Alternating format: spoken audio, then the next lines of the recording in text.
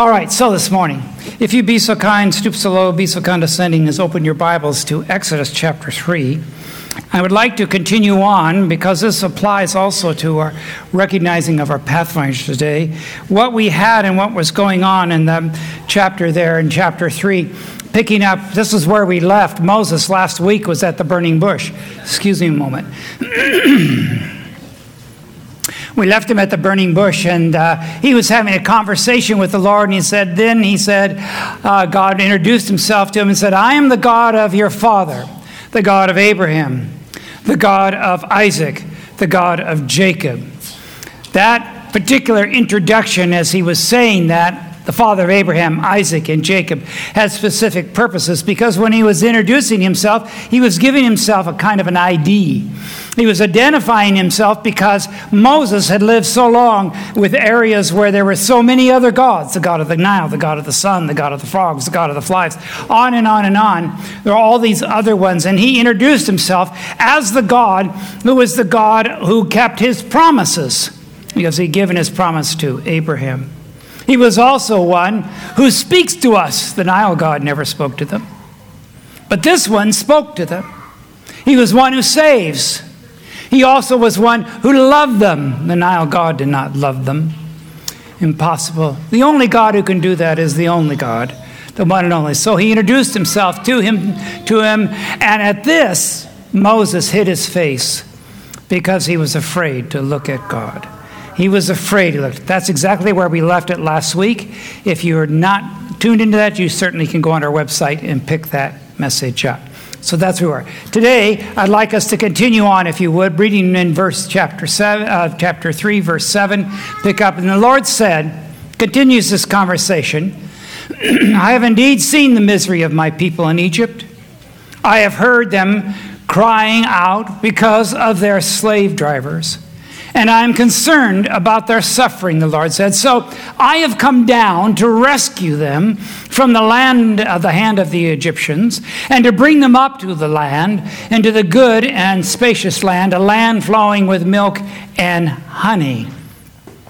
That land is yet for us to welcome when Jesus comes. And so the Exodus experience gives us a hint of how God will lead in the future and take us home. So it was the home, verse 8, those of the Canaanites, the Hittites, the Amorites, the Perizzites, the Havatites, and the Jebusites. All of them were there in that, the Canaanite communities of which the Lord would address them when Israel got there. And so verse 9, and he said, and now the cry of the Israelites has reached me, and I have seen the way they are treated and oppressed them, how they've been treated. And so now go. I'm sending you to Pharaoh and to bring the Israelites out of Egypt. And as I read that, I said, oh, that was really short and sweet. Okay.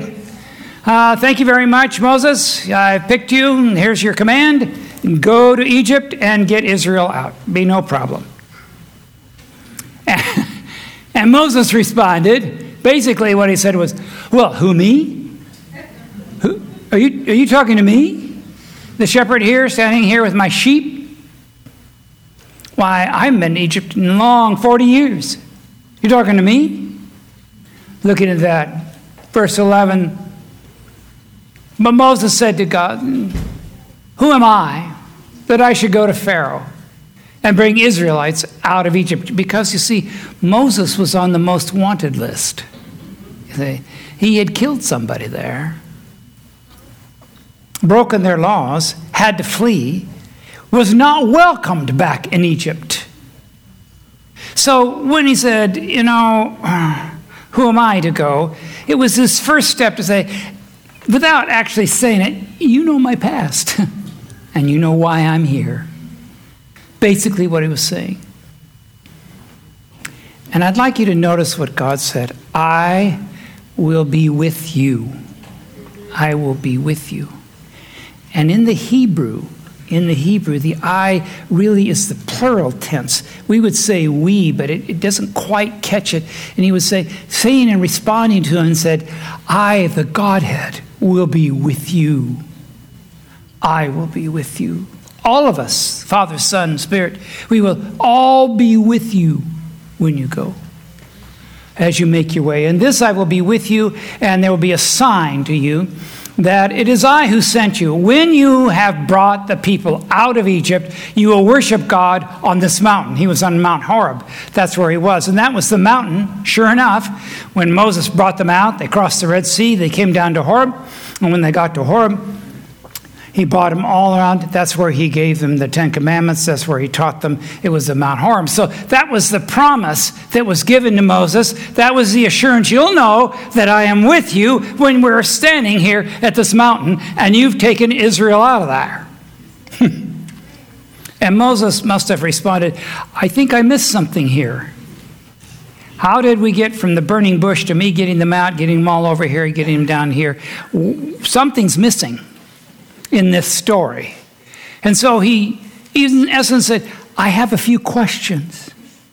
I'd like to ask a few questions if you don't mind. So Moses said to God, suppose I go to the Israelites and say to them, the God of your fathers has sent me to you. And they ask me, what is his name? Names are very important, remember? Then what shall I tell them? And God said to Moses, I am who I am. This is what you are to say to the Israelites. I am. The I am has sent you. The I am. The I am. That great concept that I am, meaning not something that would start, something that I am, I have always been. Amen. There's been no beginning, no end. I have always been. The great God, the only God. I am that. Well, in Hebrew, we would say Yahweh. We would pronounce it Yahweh. That's how you would say it. The I am Yahweh would be the expression about that. In your King James Bible, maybe you have the word Lord there, do you? If you're looking in your King James Bible, if you'll notice very carefully, if you look closely, all of the letters in the word Lord are in capitals. They're not in lowercase. That's a reason for that. The reason when you see Lord all in uppercase like that, you will notice that that is the word Yahweh that's being used. That's what their translators in King James Version. In the New American Standard, they would say Jehovah. You would see that word, Jehovah, in that place to have happened. The other word was Elohim. And the other word they used for Lord, and that was what you would actually speak, was Elohim, even though if it said Lord, the other one. You would read that because in Jewish tradition, Yahweh was the most sacred name of God, and you would never speak it out loud. So you would say Elohim, or you would say the small capital L, then lowercase L-O-R-D. You get that at no extra charge today. But it is an incredible concept, the importance that they had about even speaking the sacred name of God. How interesting that so many people in this world just use it as an expression of, Verse 15, so God also said to Moses, say to the Israelites, the Lord your God, the God of the fathers, God of Abraham, God of Isaac, and God of Jacob, who has sent me. This is my name forever, he told them. The name that you shall call me from generation to generation, Yahweh.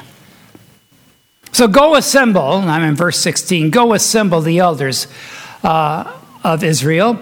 And so he said, in verse 18, the elders of Israel will listen to you. Really? Maybe. God had promised that they would. So then you and the elders are to go to the king of Egypt and say to him, the Lord, the God of the Hebrews, has met with us. And let us take a 3-day journey into the wilderness to offer sacrifices to the Lord our God.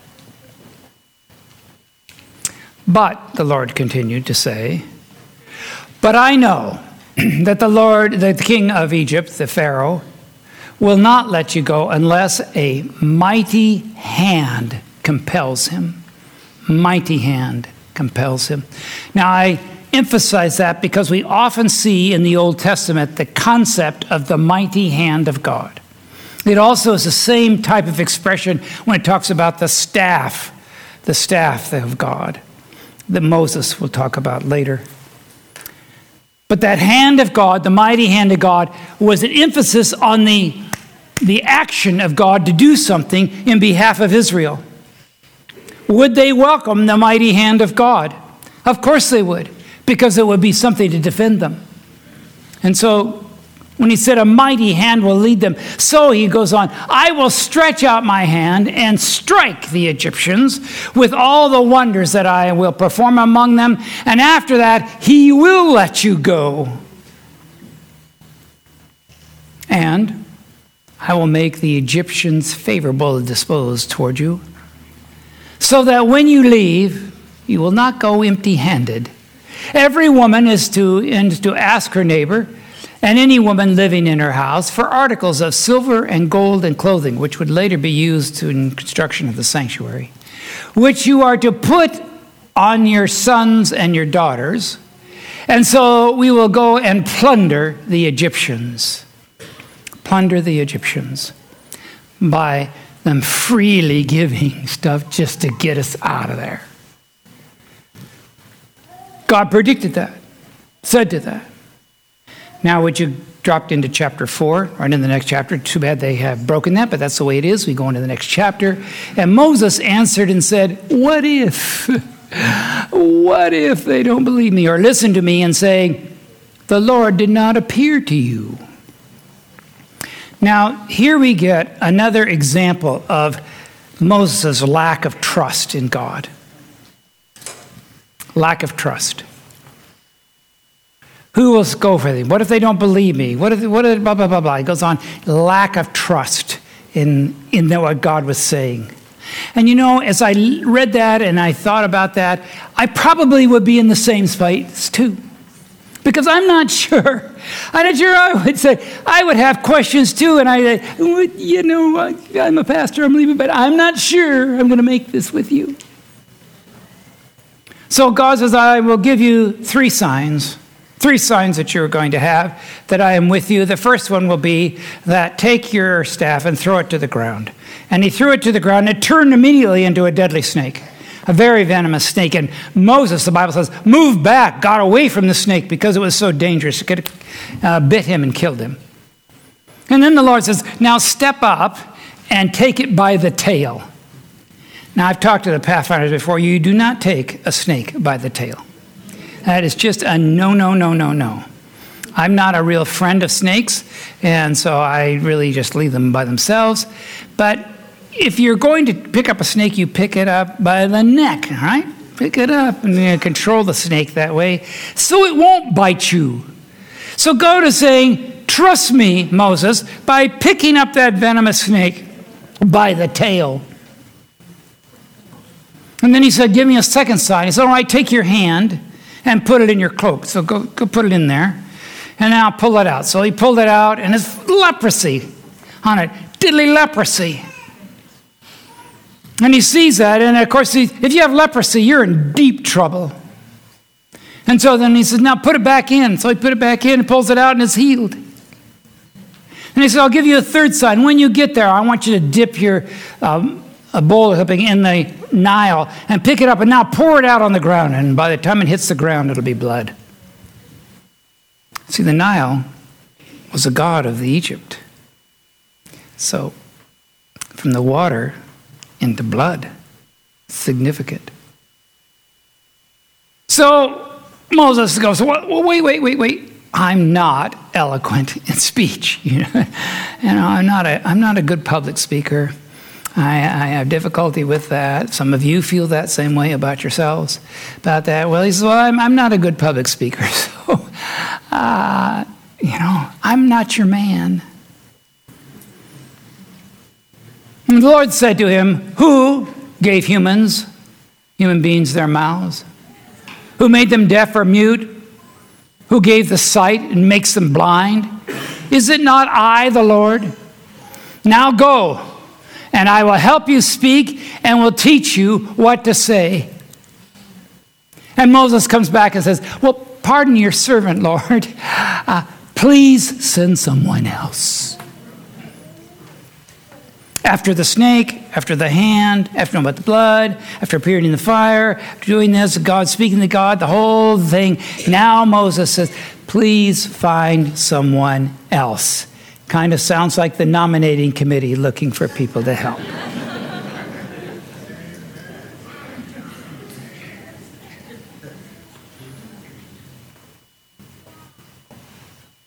Then the Lord's anger burned against Moses. Then the Lord's anger burned against Moses. Now I want you to pay incredibly close attention to your Bible right now, to these verses that are coming up, because they're incredibly insightful. If you don't pay attention, you'll miss it, and it'll go right by you, and you won't have picked it up.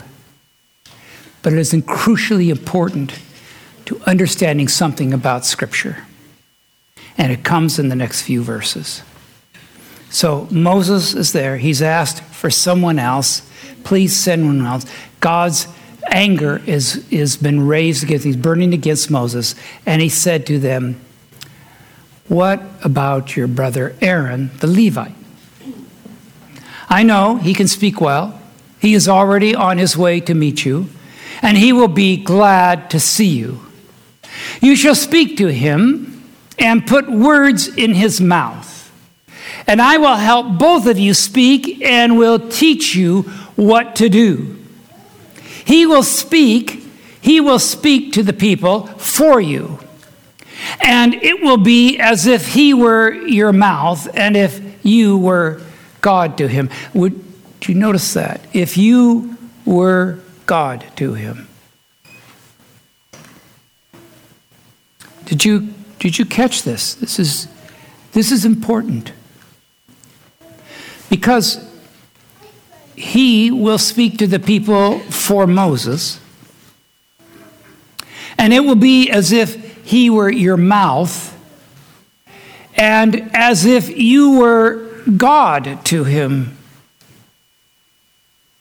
What in the world? Well, he's talking about a very important concept and inspiration of how the Scriptures and how the things came to you. The message that is in the Bible, the message that came from God. He's outlining how this comes to you.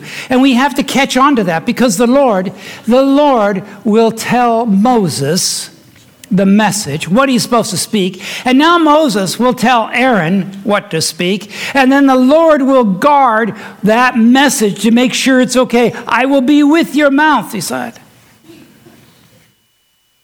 There is a process there.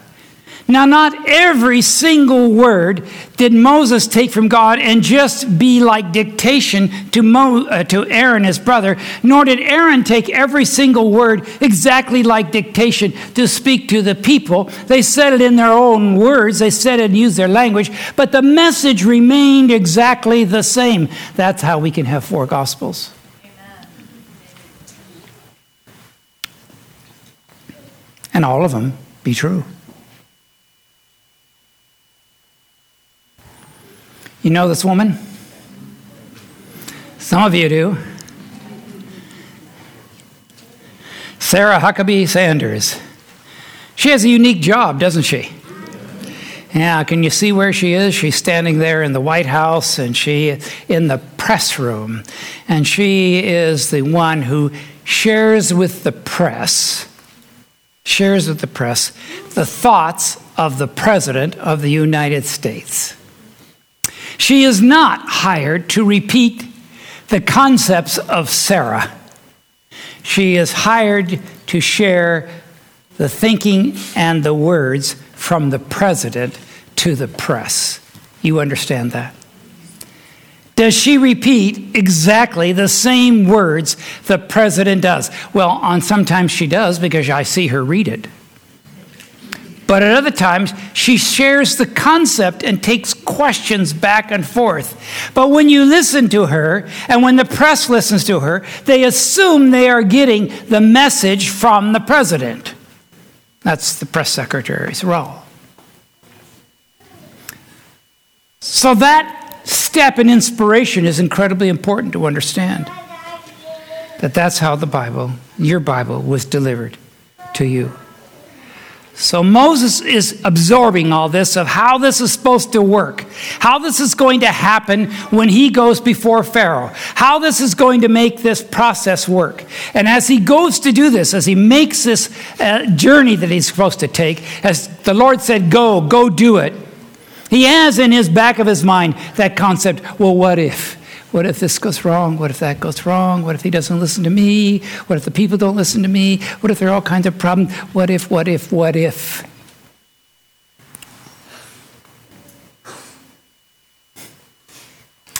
You know, we can live with that, can't we? We live with that. What if I can't get a job? What if I can't find a place to live? What if I've got cancer? What if I've got on and on and on? Don't we? What if? The Lord said, I will take care of you. Trust me. Well, yeah, but there's I agree that, but I got a lot of what ifs.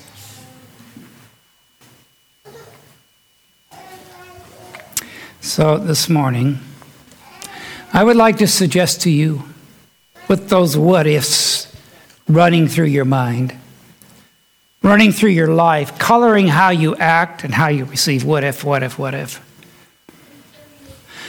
that you lay those out before the Lord. You see, he didn't get mad and get upset, his anger burned towards Moses because he asked questions. He didn't ask that. He got it when he had shown him, and still he lacked in trusting in him. So the step forward is, the step of faith is, I trust you, Lord. May we discuss this. And the great place to do that is in prayer. When you are real with God with your what ifs and your doubts and your questioning, God will then be real with you. The more specific you are, the greater he can answer. If you just need a little, or make your prayer, well, Lord, bless me. Thanks very much. See you later. There's not a lot that God could be blessing you. You'd never recognize it. But I would suggest that you, in your prayer life, step forward and be specific. And if you have what ifs, you tell him. And he will answer you in his way if you're patient and if you listen. There's a great concept in prayer called listening. You don't have to do all the talking. Do you know that? Listen. And you will hear what you are to do. And if you don't hear it, say, God, I will be patient and I will let you lead because I trust in your word. Father, I thank you for this experience in the story of Moses. There at the burning bush, he gave us an example of doubting even God's word, even though he identified who he was. He saw those things. He saw the burning bush. He even did those tests for him, knowing that he was him. He still had doubts. He still had the what ifs in his life. Oh, how much it reflects us. But you didn't give up on him. You didn't say, okay, I'll go find someone else. You continued to call, continued to lead him. And the story that unfolded, marvelous for all of us to see. I thank you, Lord, for that. I thank you for our Pathfinders today and their ministry. I thank you for the staff who stands behind them, who patiently teaches them, who leads them, who's committed. And Lord, there are those sitting here that know I'd like to be an adventure club or I'd like to be a Pathfinder. It's that time to step forward and do so. And maybe you are an individual who needs to be a leader, willing to help with adventurers or with Pathfinders or whatever skills to help them. May we answer the call, Lord, and when you say, let's go, time to go, we are willing. In Jesus' name, amen.